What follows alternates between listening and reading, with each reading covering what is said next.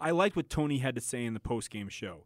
BYU made winning plays early in this game. Late, they made losing plays. Yep. That throw from Zach Wilson, that's indefensible. Like Right. that interception, you can't defend that because it was an awful throw. It's returned all the way to the 2 or the 1 yard line. Toledo proceeds to punch it in for a touchdown from there. And to just make things worse, Zach Wilson makes the tackle on that play and appears to have suffered a significant injury to his throwing hand, which is going to keep him out for extended time. A bye week comes now, but BYU it looks like they are down their starting running back for the season, and Zach Wilson, their starting quarterback, looks like he's out for an extended period of time. The bye week, it comes at a decent time where now you can have some extra time to work with Jaron Hall and Emmanuel Asupa to get them up to speed as the starting tandem in your backfield. But this loss, Adrian, this is another loss that makes you just kind of shake your head and just wonder what is going on at BYU. Like it's one of those losses that you can't explain by looking at any one thing, but they absolutely shot themselves in the foot multiple times in this game, and it's 2 MAC losses in 2 seasons for Kalani Sitake. It's not a good look. It's not, but I think it's important to remember that it's important to remember, if you agree with me, that I don't believe that they should be held to a top-tier P5 standard. Now, their goal, They want to be the top I of the think, G5, though. and this is what Tony and Austin have talked a lot about, is that they should be held to a G5, premier G5 program standard. Right now, Toledo's a really good G5 team, and BYU lost them. So, yes, not a good look because they are trying to put themselves into a top-tier G5, in my opinion. I don't think they should be aiming for P5 level. And they went 2-2 against the P5 in their opening 4. That's great. But this is the part of the season I think that we were going to learn a lot about what BYU had to say and what kind of program they were. They lose to a team that is a good Toledo team, not an amazing Toledo team, but it does make you nervous heading down into the rest of this, quote, G5 part of their schedule, right? Yeah, because they've got Boise State and Utah State still on the schedule. Okay, so and USF's not very good, but you're flying all the way across the country. Yes. This was hard enough flying to the middle of the country. BYU's never won in Florida. Literally. Ever. Did they win the fight? Okay, well, that's arguable, but they've never won Games. a game. Sorry, my bad. Sorry. They've never. Did they win the brawl? That's the question. That's a great Wasn't question. that in Florida? It was in Florida, Yeah. Miami Beach Yeah, Bowl. yeah. They've never won a football game in the state of Florida. Ever. You can't, ever, in their football How history. many have they played? Do you know? I'd have to look at that. It's not a ton. It's not a huge sample size. But enough that. But they've played at Florida State. And they've played at Miami. They've played multiple games in that state at UCF. They've never won a game in the state of Florida. And you're right. Traveling cross-country with a brand-new starting quarterback. Granted, You're right about the bye week, though. It does help. It does help, but it comes at a rough time. Here's the thing that's bigger concern for me, Adrian, is on the defensive side of the ball. BYU, a lot of people this week were saying, you know what, BYU, they've struggled in rush defense, but they've been playing against they played against 4 Power 5 teams. We'll see if they're able to get that turned around. And I won't lie, I'm one of those guys that thought, okay, they're coming off a tough slate here. They should be able to bottle up a potent rushing attack because they've played, in theory, better talent in the first 4 weeks of the season. Well, what does Toledo proceed to do? They shove it down your throat 56 times, 242 yards, an average of 4.3 yards per carry. And they knew that was going to be Toledo's game plan. And they still... Sure, they didn't let a guy go off for 242 like he did last week, but giving up 242 yards on the ground, 56 carries, that's just grinding you down. Absolutely. And BYU went to that 3-man front against Toledo that absolutely got them gashed time and time again. I'm really questioning some of the defensive play calling in this game because when BYU had that 4-man front in this game, I thought they played relatively well against the run. All of a sudden they say, you know what, we can bottle this up with just a 3-man rush. No, you can't because you just got gashed for almost 250 yards on the ground. BYU's rush defense numbers are still going to remain in the 100s after this game. They are absolutely abysmal against the run right now, and every team remaining on their schedule should look at BYU and say, you know what, guys, we're going to have a good day running the ball because BYU can't stop anybody running the ball. And if you can't stop anybody running the ball, well, guess what? Mitchell Guadini, 17 of 28 for 206 yards passing. Just like not a ton of attempts. They let the running game take it, and then he threw the ball. You know, he almost went 50%. And it made real easy for him because all he has to do is just sling it out there, and because the guys are open. This loss, this is a critical loss for BYU. It's a tough one. because also in this game, BYU comparative on the rushing side of things on their offense, only 101 yards rushing. They missed Tyson. They missed Tyson, but Colorado State a week ago went for 289 yards. Yeah. We're talking about Colorado State, a team that's coming in to face Utah State tonight in Logan. We'll get to that game here in a little bit, but Colorado State averaged 8 yards per carry on this Toledo defense. BYU can only rush for 101 yards. It leaves me just scratching my head in many different facets for BYU right now. And is Tyson that much better? Obviously, it looks like he is. For one game sample size, Mm-hmm. it looks like he's a critical loss. Granted, in this Although game, Suka did average 5.5 or 5 yards a carry. and only 12 carries. And only got 12 touches. So Lopini Katoa, 4 for 27, averaging 6.8 yards per carry. So you probably, in hindsight, it's always 2020. We'll all kind of look back at this. You're probably thinking, okay, 26 attempts rushing on the day, probably not our best game plan. Maybe they thought they were throwing the ball well. They did have 25 catches across the board for BYU. Mm-hmm. Leva Hifo had a really nice game.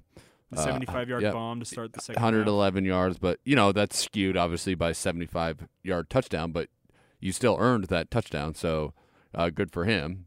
Mm-hmm. And he had 2 touchdowns on the day as well. So Hifo had a nice game. Maybe they thought they were rolling. Didn't see Bushman a lot in the latter part of the game, which I thought was interesting. Seems to be something that is a recurring theme for BYU. So they find him early. The other team says, okay, we've had enough of you. Yeah. And they figure out a way to take Bushman out of the game, and then it kind of messes things up in the throwing game. So a lot of air attack out of BYU. You're right. It was the ball control of Toledo, just grinding the ball, and 242 yards is nothing to sneeze at.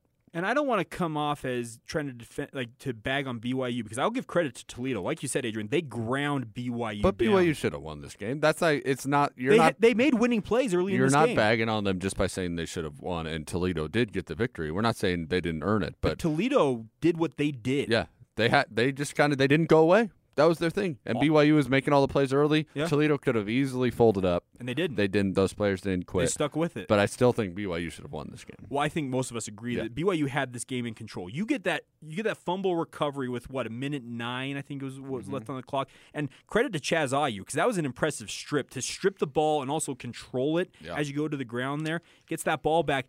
And the very next play, your quarterback throws just an awful pass. It just looked awful, and all of a sudden you're right back up against it, and you lose this game. You made losing plays in the worst possible portion of this game, and that's what I think. BYU fans, call in. We'd love to hear from you guys. If you guys want to call in, we'll take your calls. They didn't call in during the post game. Well, if you want to, we'll throw it out there one more time. Maybe they'll get to us here. 855-340-ZONE, 855-340-9663. Or if you also want to weigh in, use the open mic feature on our app. You can record 15 seconds, however long. Do it. Up to 15 seconds of your take. We'll play those on air as well. Let us know your thoughts. But I think BYU, all things considered, we can look at this game and say, they had a chance to win this game through 3 3/4 of a quarter, and then they make critical plays that lose them this game. Is that am I off base too far? Nope. Okay. Well, So I think you're totally right, and they were there early. The plays were there to be made, and even like you mentioned, they were making winning plays, and they still were making critical errors. Well, and that's one thing that we need to talk about here. Personal foul penalties out of bounds. False starts in critical downs and distances. Missed field goals. And field goals, absolutely. This is stuff that has plagued Kalani Sitake for 4 seasons as head coach at BYU. And it does not appear to be getting any better. Yeah. I don't know what the answer is, but guess what? We have 3 seasons and 5 games worth of evidence on this, and it's the same stuff over and over again. Critical mistakes in critical downs and distances, boneheaded penalties when you guys can't have it. It is not a good look for Kalani Sitake and his staff, because when your players continue to make these same mistakes over and over again, it's a reflection of you as a coach. Yeah, they only had 6 penalties on the day, but they added up to 52 yards for BYU. But they came in critical. Yep, certainly. Yeah, because the Chaz Ayu one, he drags the guy down out of bounds. Granted, I'll also grant you guys, Lopini Katoa late in that game, he gets dragged down out of bounds. Same thing. Probably should have been called. Let's be honest about that. But guess what? You control what you can control at BYU. False starts, you can control. Dragging a guy down out of bounds when you're 5 yards out of bounds, you can control that. Throwing an interception that ball should not have been thrown, you can control that.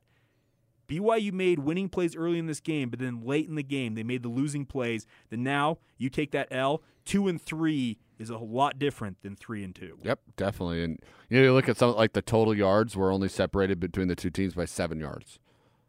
Yeah. So both teams, about evenly matched game, right, Jake? As far as offense goes. Yeah. 3 turnovers. BYU won the turnover battle, Yeah. and normally when BYU wins turnover battles, they win games. But they were the big time critical ones that hurt them. There's one turnover in this game that changed the entire game, and it's that interception. Yep, definitely. And it got doubly compounded with Zach Wilson now suffering a significant hand injury. Yep, definitely. All right, and we'll talk about this game a little later in the show as well. Coming up on the other side, let's get to kind of a scoreboard update across college football, including Pac-12 games. And in the 3 o'clock hour, we'll talk Utah State, and get back to this BYU loss to Toledo. The Rockets, they improved to 3-1 on the season as they defeat BYU, who falls to 2-3, 28-21 at a 10 a.m. matinee game. Correct. Brunch with the Cougars. Brunch with BYU, and it didn't go well. Nope. So, and that's going to be talked about all week. We'll get back into it later on in the show. Coming up on the other side, some more Saturday show action for you. We'll let you know what's going on around the world of college football. And last night, when a team forgot that they were playing in Maryland. Yeah. They lost by a lot. Also, the Pac-12. Friday nights, where ranked teams go to die. That's also what happened, and we'll talk about that as well. That's all coming up here on the Saturday show. Whether you're stuck at the mall, in the yard, or making a quick trip to the home improvement store, we've got your back. It's gonna be May. This is the Saturday Show with Adrian Lizer and Jake Hatch on 97.5 1280 The Zone and the Zone Sports Network.